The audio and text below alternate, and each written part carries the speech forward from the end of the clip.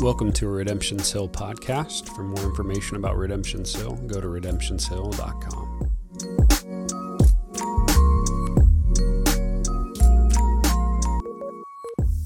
Good morning, everyone. It's good to see your faces. Hey, I wanted to start this morning by asking if everyone had a copy of the Word in front of them today, even if it's on your phone. If not, Brandon's in the back here. Just lift your hand up and he'll bring you a copy of Romans. It's going to be important as we scour the scriptures today that you be able to quickly reference it. And even though we will have stuff up on the screen, oftentimes it's much easier and better for you to get to it. So if you need a copy of the text this morning, Brandon is in the back. Just slip your hand up. He will bring you one quickly. We wanted to provide that for you today. I also apologize for the crackling of the microphone because my beard is longer than TJ's. And yes, that's a flex. So my beard is scratching the microphone, and I'm going to try to prevent that. We're going to start in the text this morning, all right? We're going to start in it. We're going to open up God's Word, and we're going to read it aloud together. So if you wouldn't mind, stand with me as we read it. For I delight in the law of God in my inner being, but I see in my members another law, waging war against the law of my mind and making me captive to the law of sin that dwells in my members. Wretched man that I am, who will deliver me from this body of death? Thanks be to God through Jesus Christ our Lord. So then, I myself serve the law of God with my mind, but with my flesh I serve the law of sin. There is, therefore, now no condemnation for those who are in Christ Jesus. For the law of the Spirit of life has set you free in Christ Jesus from the law of sin and death. For God has done what the law, weakened by the flesh, could not do.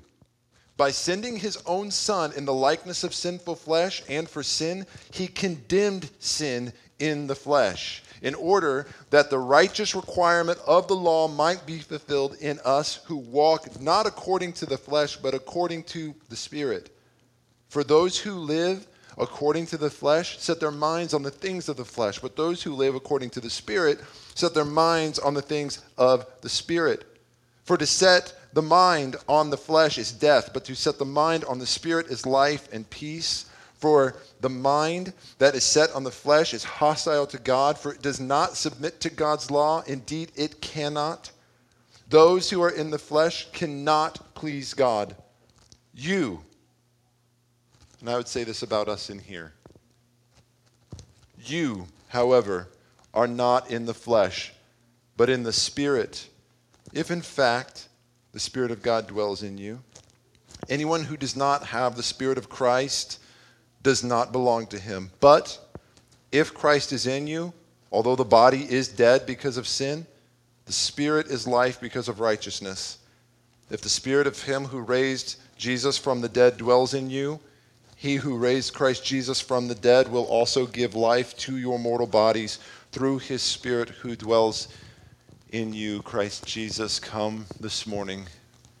Holy Spirit, reveal to our eyes the complexities and yet the simple truths that reside in this text for us, the believer. God, you have spoken, and your word is powerful and mighty, and it is able to move us, God, and to teach us. So, Lord, by your Spirit, would you communicate the things that you would have us take this morning from this text as we explore it together. In the name of Jesus, amen. You may be seated. If you've been following along, then you know that this week we are starting Romans chapter 8. We've been in a marathon of a series through Romans, and we're coming up on the halfway point. And we're going to take a small detour, not really detour, that's not really the right word. We're going to continue on. But in the continuing on, we are going to do almost a small sub-series within the bigger series that is chapter 8. We're going to spend, just a little spoiler alert, the next 4 weeks in this chapter. You might recall last week, TJ gave you a little sneak peek and told you, hey, chapter 8 is oftentimes referred to as one of, if not the greatest chapters in the entire Bible.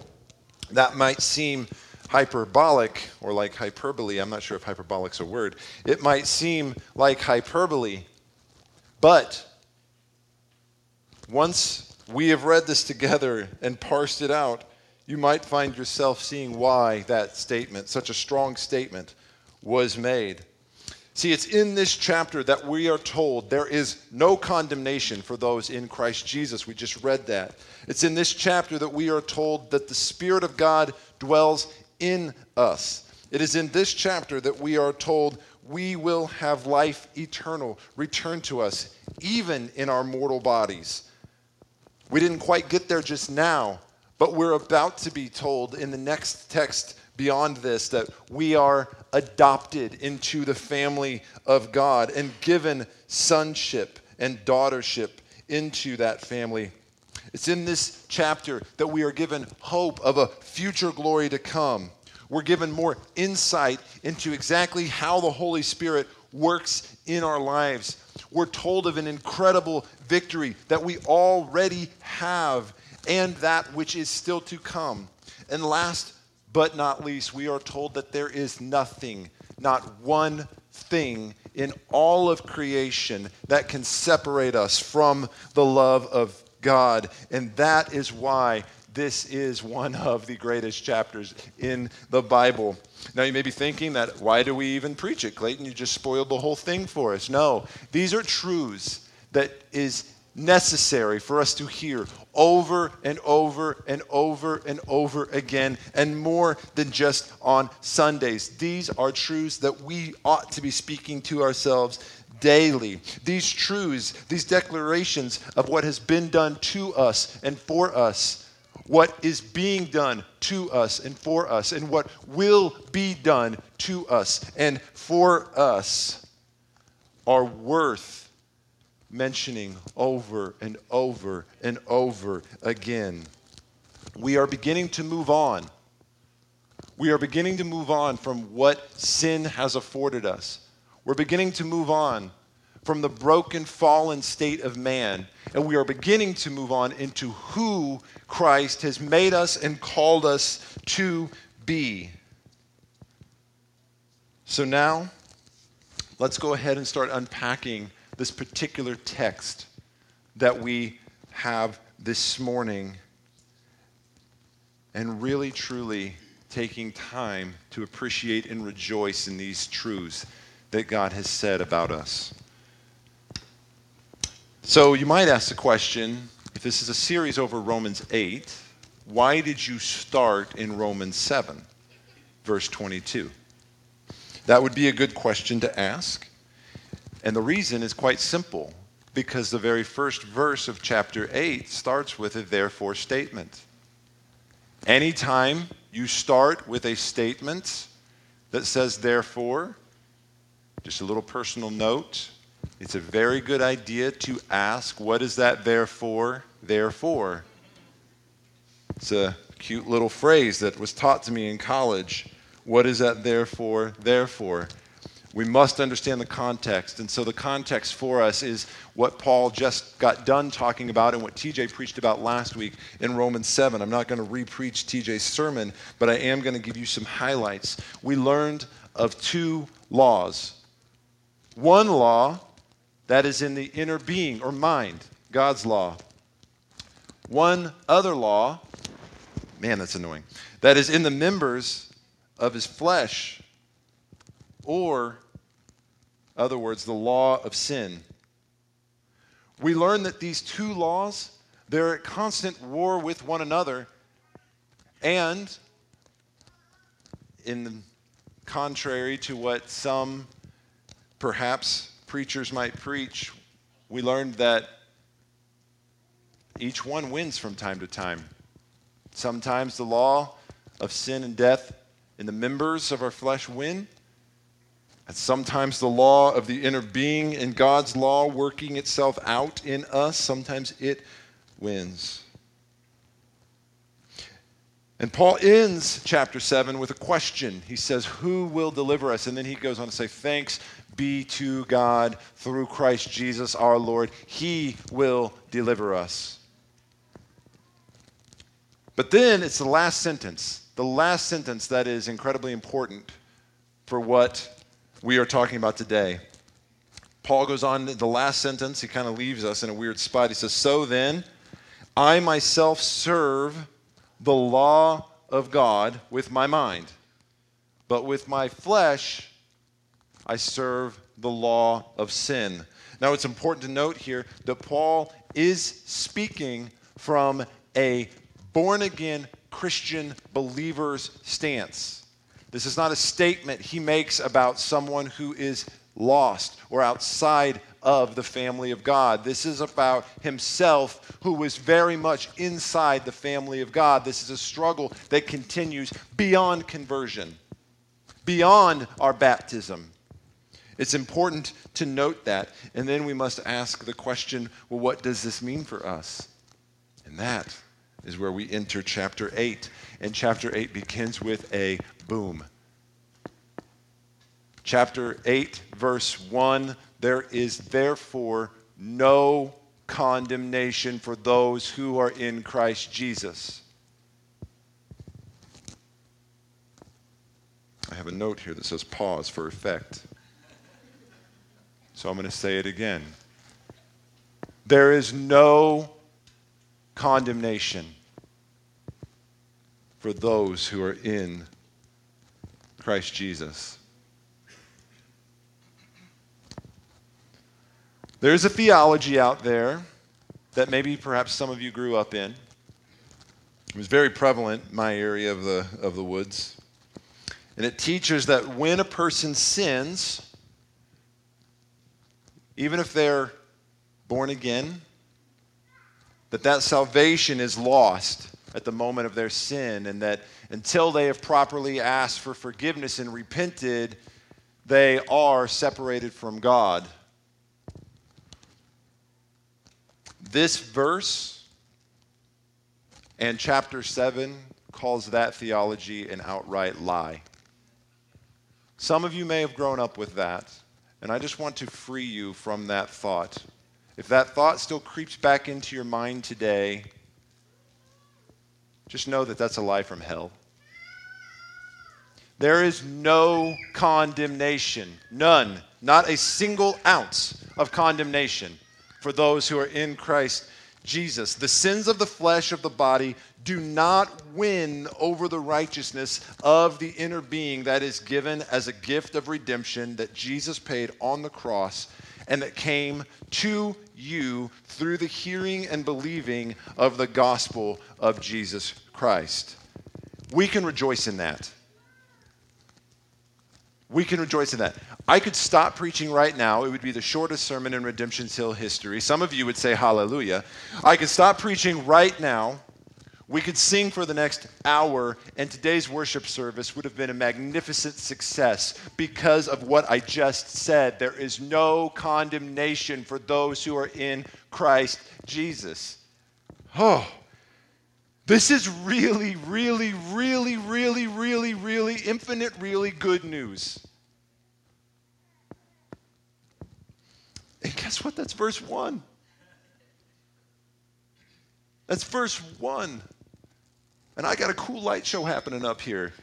The Holy Spirit is definitely moving.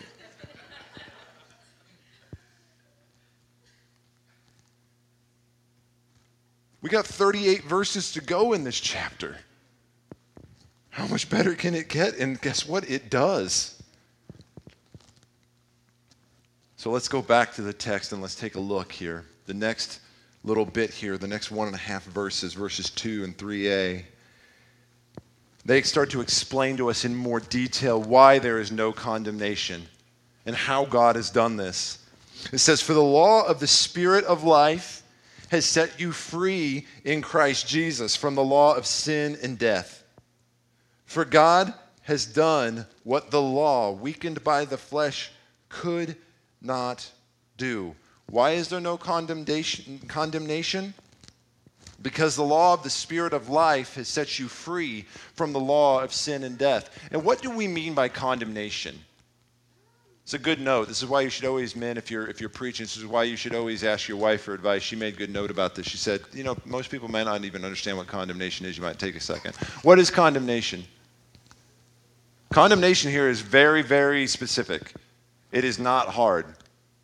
You will end up in hell. That is what condemnation is. Your sin has earned hell. If you die without repentance, that is condemnation. Your sin deserves hell, and it will go to hell one way or the other, with you or without you. That's plain and simple what this condemnation means.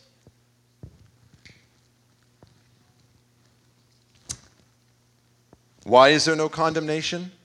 Because the law of the Spirit of life has set you free from the law of sin and death. There were two laws. We've already talked about that. One of them is evidently stronger than the other one. And that really kind of makes sense when you think about it. If one law, the law of sin and death, has the power to captivate you, to hold you captive, and the other law, the law of God, has the power, the law of the Spirit has the power to set you free, then it only makes sense that that law, which can set you free, is stronger than the law that can hold you captive. If the law that could hold you captive were stronger, then the law that could set you free could not be called the law that can set you free, because it wouldn't be strong enough to do so. This law is the law of the Spirit. And now in verse 3, we actually see another use of the word law. Whenever it says, "For God has done what the law, weakened by the flesh, could not do." That law right there, I believe, in my studies, is referring to the law of Moses. The law that came to us through the commandments and through the established tenets of the faith in Leviticus and Numbers and Exodus and all those fun books. That law never had the power to do what this new law, the law of the Spirit, can do. All that law could do was point out our sin. All that law could do was to say, this is unrighteous, don't do it. And if you do it, you will be condemned. That is all the power that law had to do. Not to save you, not to set you free, simply to show you what right and wrong is. So that law was only good for condemning us and showing us and teaching us what is right, but not actually doing what God alone can do. For it says, "For God has done what this law could not do." What is that? What did he do? What is this law of the Spirit? Clayton, you keep using this vague term, law of the Spirit. What does that mean? It's not really that mysterious. It's a heart change. It's a transformation from the inside out. Garrett got my back this morning. I came in this morning and I was talking. I said, "Man, I really love that song Inside Out. I wish we were doing it." He said, "Bro, it's in there." I said, "What?"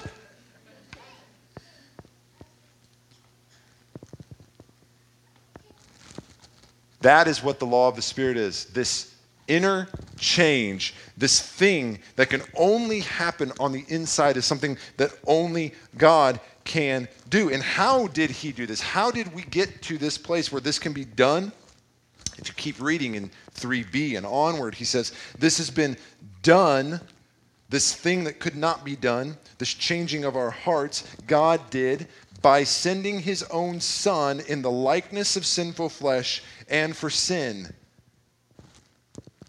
By sending his own Son in the likeness of sinful flesh and for sin, in order that the righteous requirement of the law might be fulfilled in us who walk not according to the flesh, but according to the Spirit. Jesus came and he condemned sin.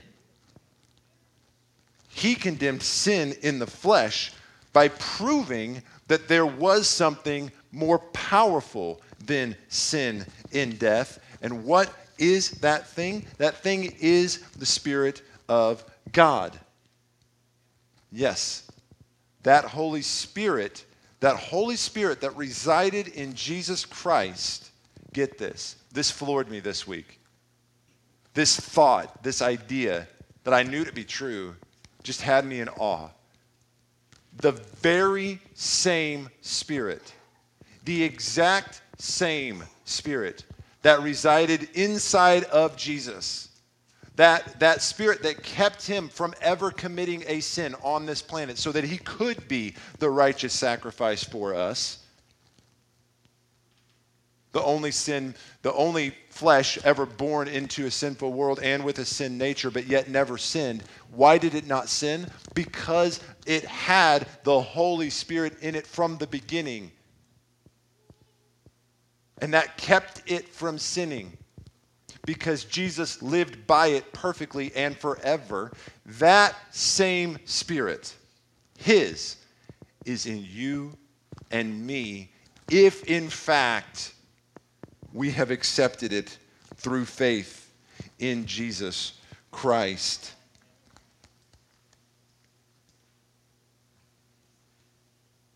I don't know, that thought just floored me. That thought had me just pausing, lifting my hands in an empty room with no one around to see, and praising and worshiping God for who he is and what he's done.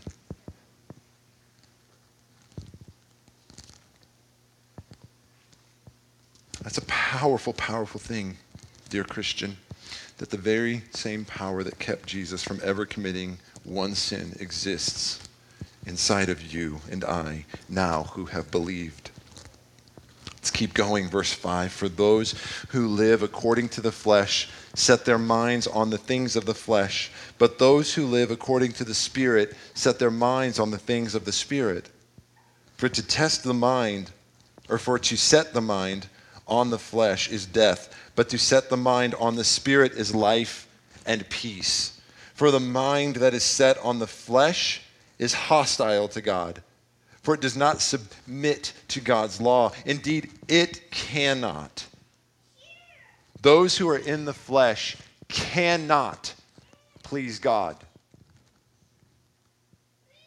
Now, don't overcomplicate this. Living according to the Spirit does not mean that you will never commit another sin. You still have a sinful flesh. I still have a sinful flesh. And that flesh is dying. That flesh will die. It will pass away because of the sin that it has committed already. But remember, Paul said there are two laws. There's a law at work in my inner being. There's a law at work in the members of my flesh. The members of my flesh being my hands, my eyes, my tongue, my ears, my sexual organs. And this flesh desires to do what is antithetical to the law, what does not correspond to God's law. That law has been broken by each and every one of you in here. And because of that, that flesh is dying, and it will die. But it does not mean that your mind, but what this does mean, rather, is that your mind and your inner being is no longer scheming. You're no longer plotting in your heart against the things of God. You're no longer saying, I do not care.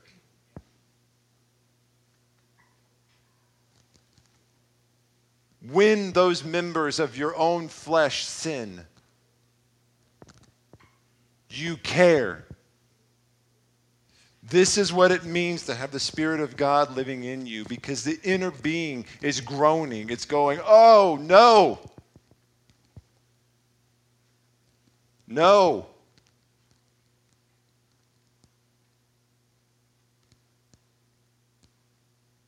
It hates sin.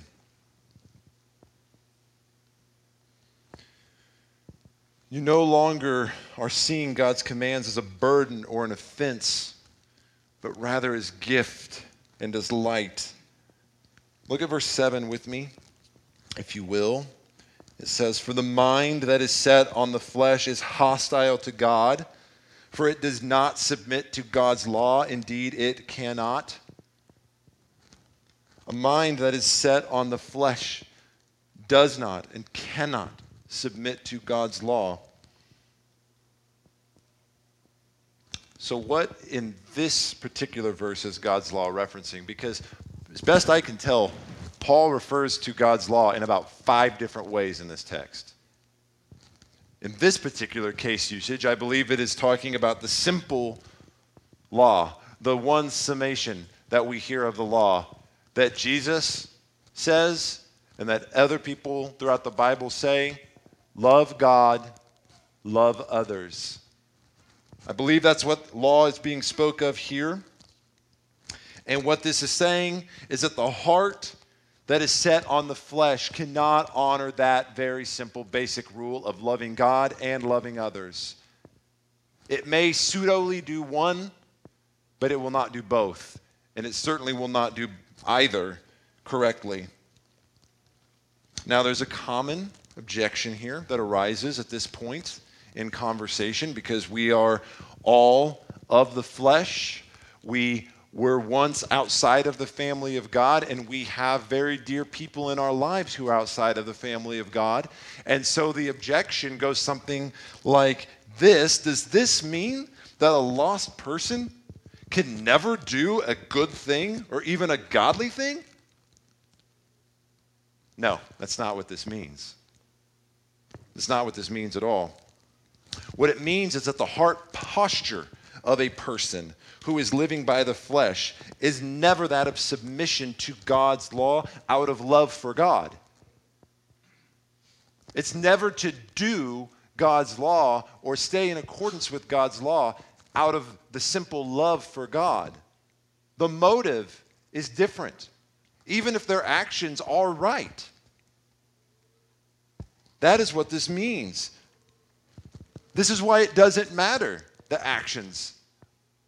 Good or bad, they earn you nothing outside of the Spirit of God. So a person who has learned to operate with decency in our society may unintentionally honor God's law, but they have no desire to do it out of love for God. The vast majority of people in our society do not murder and would call murder wrong. Believe it or not, not every lost person out there is a murderer. If that's the news to you, wake up. The vast majority of people out there believe that lying isn't a good thing. Now, if you were just to ask a common person, non-believer, hey, is lying a good thing? Most of them say, no, shouldn't lie. It's bad. Most people out there are going to see stealing as wrong. You shouldn't do that. You shouldn't take someone else's stuff. See, in our society, if you live by these standards, we'll even call that person, oh, they're a good person. And they may even believe on a deep level that those things are wrong. And that's because, listen, God's law also makes sense, right? I mean, in order for a society to function, some of these things has got to be true. We can't function if we're going around murdering each other all the time. You know? Like, that just doesn't work. And beyond that, even for a lost person, they still have a sense of right and wrong, right? We've already talked about that in Romans 1. God has written a code on us, so we kind of get it, right? Like, we know, like, in our gut, like, there is a right and a wrong, and this is kind of wrong. Now, the further we grow apart from God, the blurrier those lines become. But even the most depraved mind has some sense of right and wrong. So it shouldn't surprise us that from time to time, we ourselves in our lostness did the right thing. But that's not what God desires. God doesn't desire moralists. Jesus didn't die on the cross to create a more moral society and a more moral people. God desires worshipers. He desires people who live according to his Spirit, not his written code. This means that there is an internal transformation that takes place, and that the old man and the old way of thinking is put to death. When I was in high school, I never drank. Drinking was against the law for underage people. My parents had told me not to drink. And doing so would have been sin because I would have been disobeying the law, dishonoring my parents. By the way, both of those are sins, young men.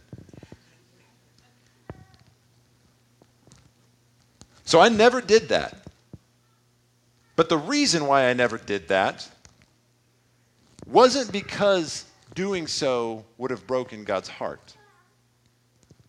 The reason why I never did that was because I thought I might get in trouble. I was a basketball player and a baseball player, and I thought drinking beer makes you bad at those things because, it's not healthy, and you miss practice, and then you get suspended and you can't go to games. I didn't do those things because, quite frankly, I thought people who did were morons. I saw them in school, and I didn't like them, and I didn't want to be like them. So I didn't do it. Good for me. Now, on the other hand, there were many of God's explicit laws that I did find myself breaking with little to no second thought or concern. I was a cheater. I was a habitual liar.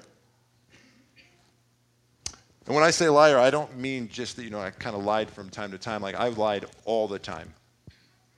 Especially in conversations that I just wanted to make myself sound better, and telling stories that never happened about myself, and these types of things. Just trying to build myself up. I was cocky. My mouth was horrible.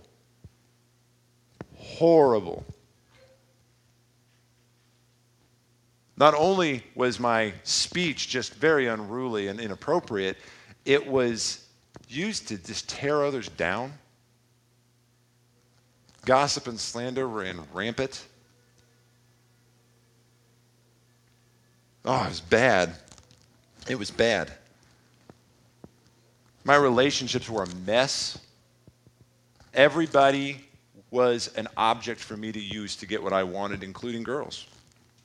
That was how I lived my life. And you know what? I found the rules and the commands of God that are laid out in the Bible about those things to be old-fashioned. Just kind of legalistic, unrealistic. So, maybe those were rules that were good ideas and thoughts, but it's all good because, I have Jesus, right? So we're all good. I don't need to worry about any of those things. God just kind of put those there as maybe just to kind of kill my joy a little bit. At least that's how I saw it. Now, what I want to tell you is that in both of those cases, my heart was wrong and I was far from God. On one hand, I upheld God's law, written law. On the other hand, I explicitly broke God's law. In both cases, I was unrighteous. In both cases, I was living according to the flesh. Why? Because nothing about the way I acted, when I acted in what was seemingly righteous and when I acted in what was seemingly unrighteous, was done out of a love and desire for God. It wasn't done out of the law of the Spirit residing inside of me. It was done for my own purposes in both cases. One of my favorite writers, as you guys very well know, is C.S. Lewis.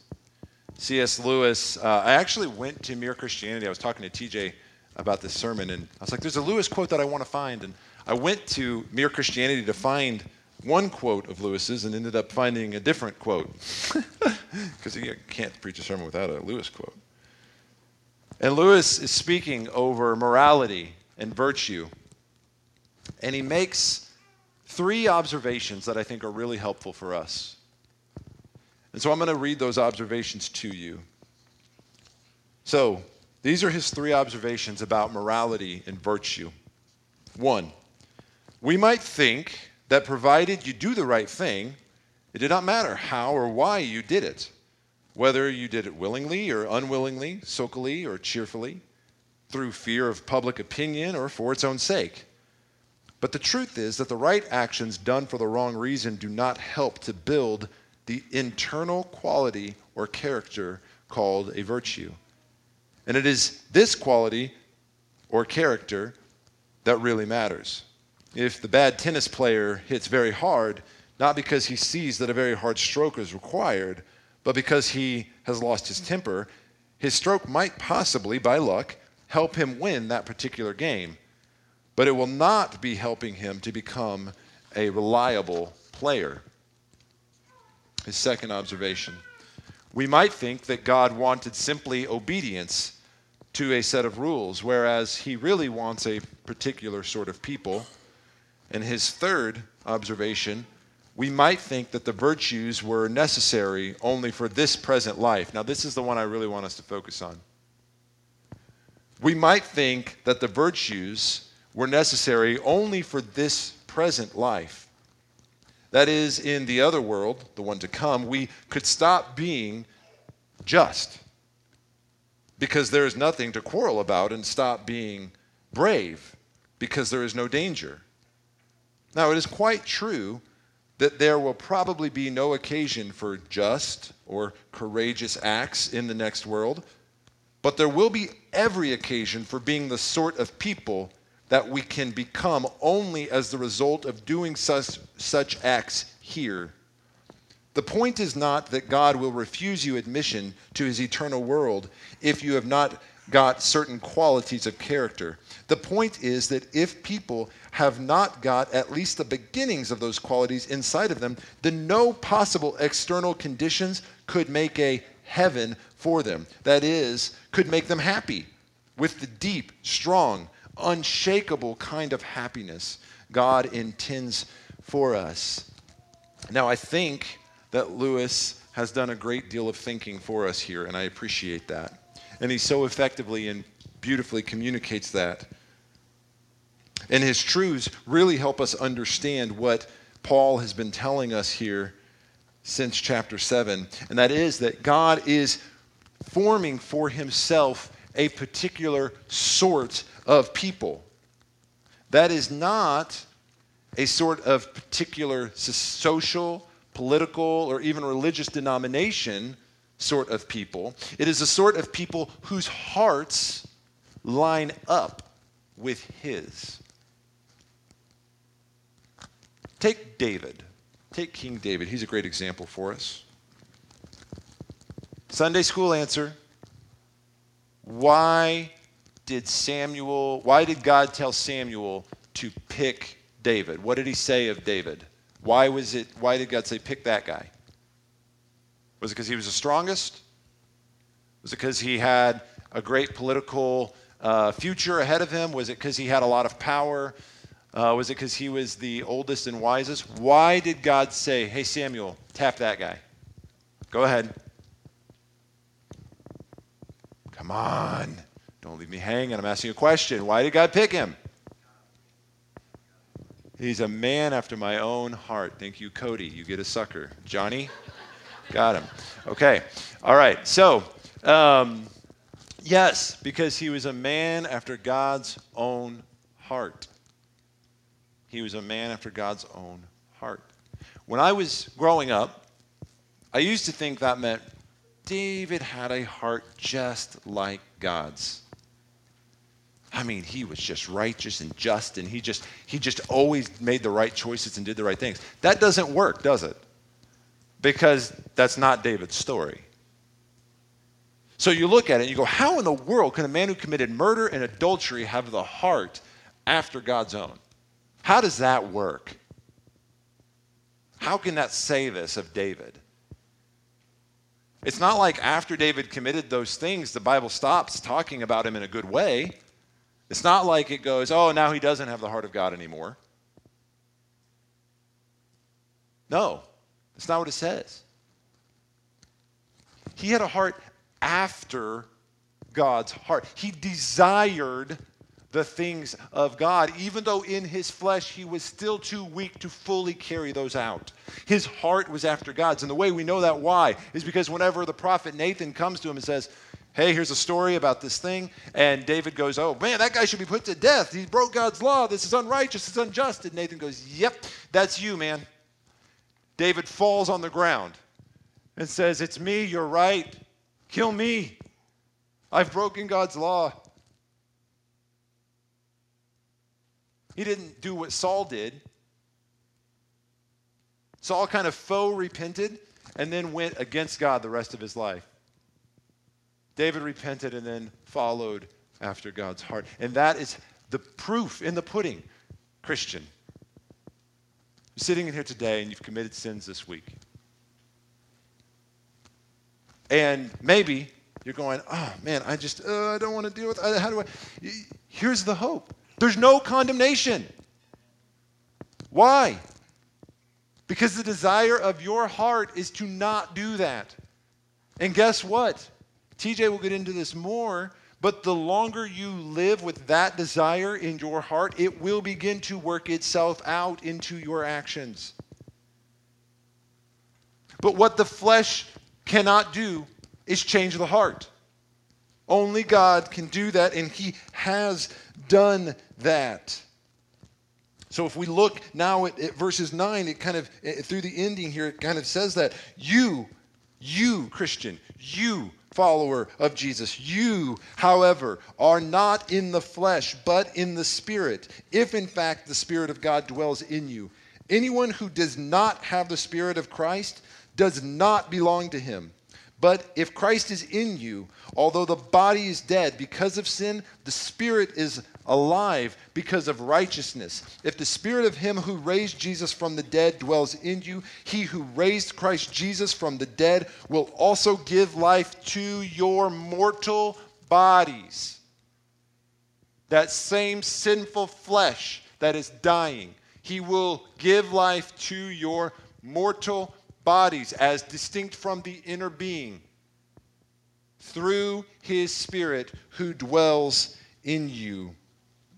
The Lord has fully bought you. Fully bought you through the blood of Jesus. So here's kind of what happens. You're lost. You're bebopping along life. You hear the gospel. God works what only God can work, and in a moment, you are granted the gift of faith, and you accept the gospel of Jesus Christ. At that moment, that dead spirit that obeys and follows the law of the flesh, that inner being, dies right there, that moment, dead, gone. And you're given a new one, his Holy Spirit. What doesn't happen at that moment is this flesh does not die. And don't be a fool. This flesh will die. It must die. But God, desiring to make us into a particular sort of people, to train us so that whenever we get to heaven, we'll actually enjoy it. Have you ever thought about that? If you don't enjoy the things of God on this side, why are you going to enjoy them on that side? If you don't enjoy being just, if you don't enjoy being righteous, if you don't enjoy any of those things on this side of heaven, if being good is not enjoyable to you here, it's not going to be enjoyable there. God is making you into a particular sort of people, and so he doesn't kill this flesh right away. He gives you time. And so you're at war. This flesh begins to adapt to what's on the inside, but one day it will die too. And that would be really sad if that was the end of the story. So God saved my soul, but that flesh, it just is gone. And Jesus said, no. Did you not pay attention to what happened on Easter? No, see, I came, I never had that sinful spirit you did. I had the law of God in me from the whole time. So I never sinned, but yet my flesh was killed for your flesh. My flesh that had never sinned, but was of the same likeness of you, the same material as you, that died in place of your flesh will die too. But did you see what happened to me on the third day? I rose from the dead, and that sinful flesh was transformed into something new. And that is the same thing that I will do to you, because I am fully saving you. There are 3 promises that we get in this text. The first, there is no condemnation for you. If you are in Christ, there is no condemnation. When you sin, that sin was bought and paid for already. No condemnation for you. 2, he will save your flesh in this life. Your flesh will begin to transform, and your members will stop doing some of the things that they kept doing. I'm going to leave that for TJ for next week. But 3, the really amazing thing, Christian, you will be raised from the dead just as he was raised from the dead. And you will be made perfect. And those members will die and be raised from the dead.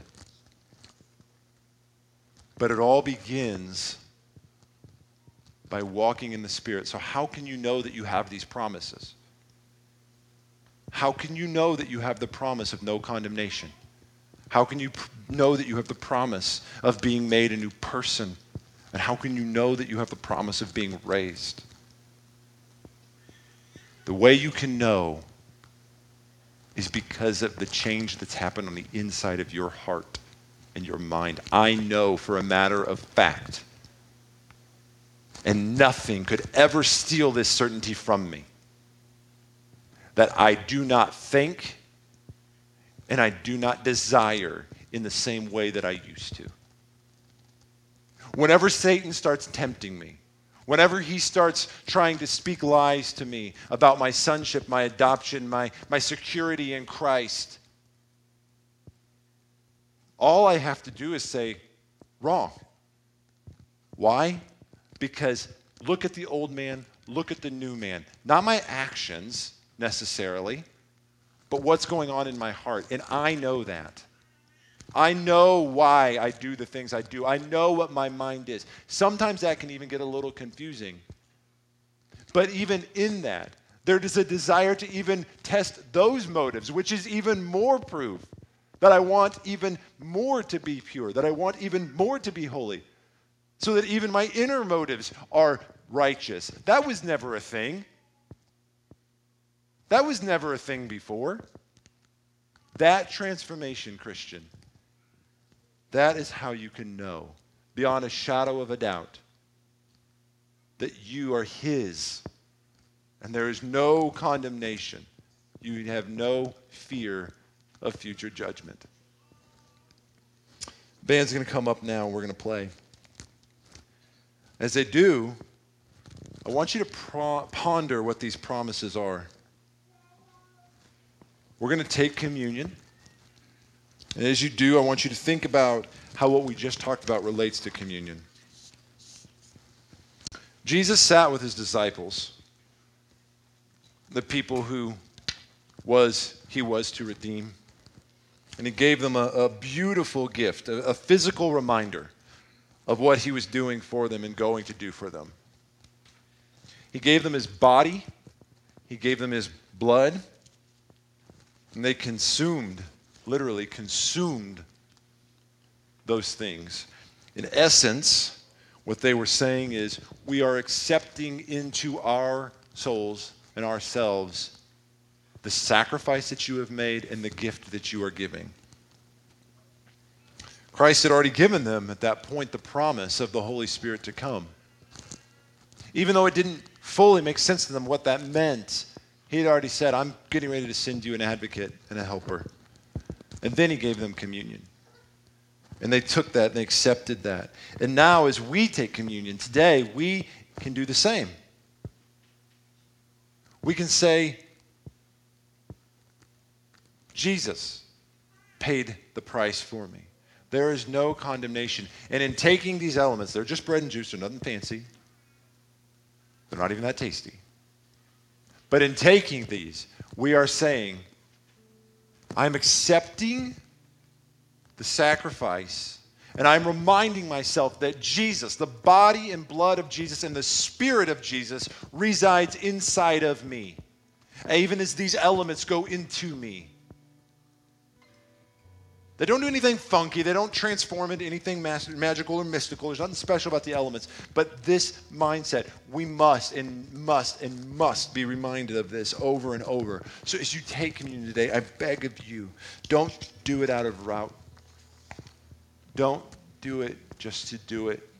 Try to engage your mind. Try to engage your heart. Try to engage your soul. And until that happens, please don't take it. If it means you're here till the last song or even have to wait till after the last song, fine. But please let this be an act of worship as much as singing. That you're accepting again the truths of what Jesus has done for you and the blessed promises that come along with those. Amen. Thank you guys this morning.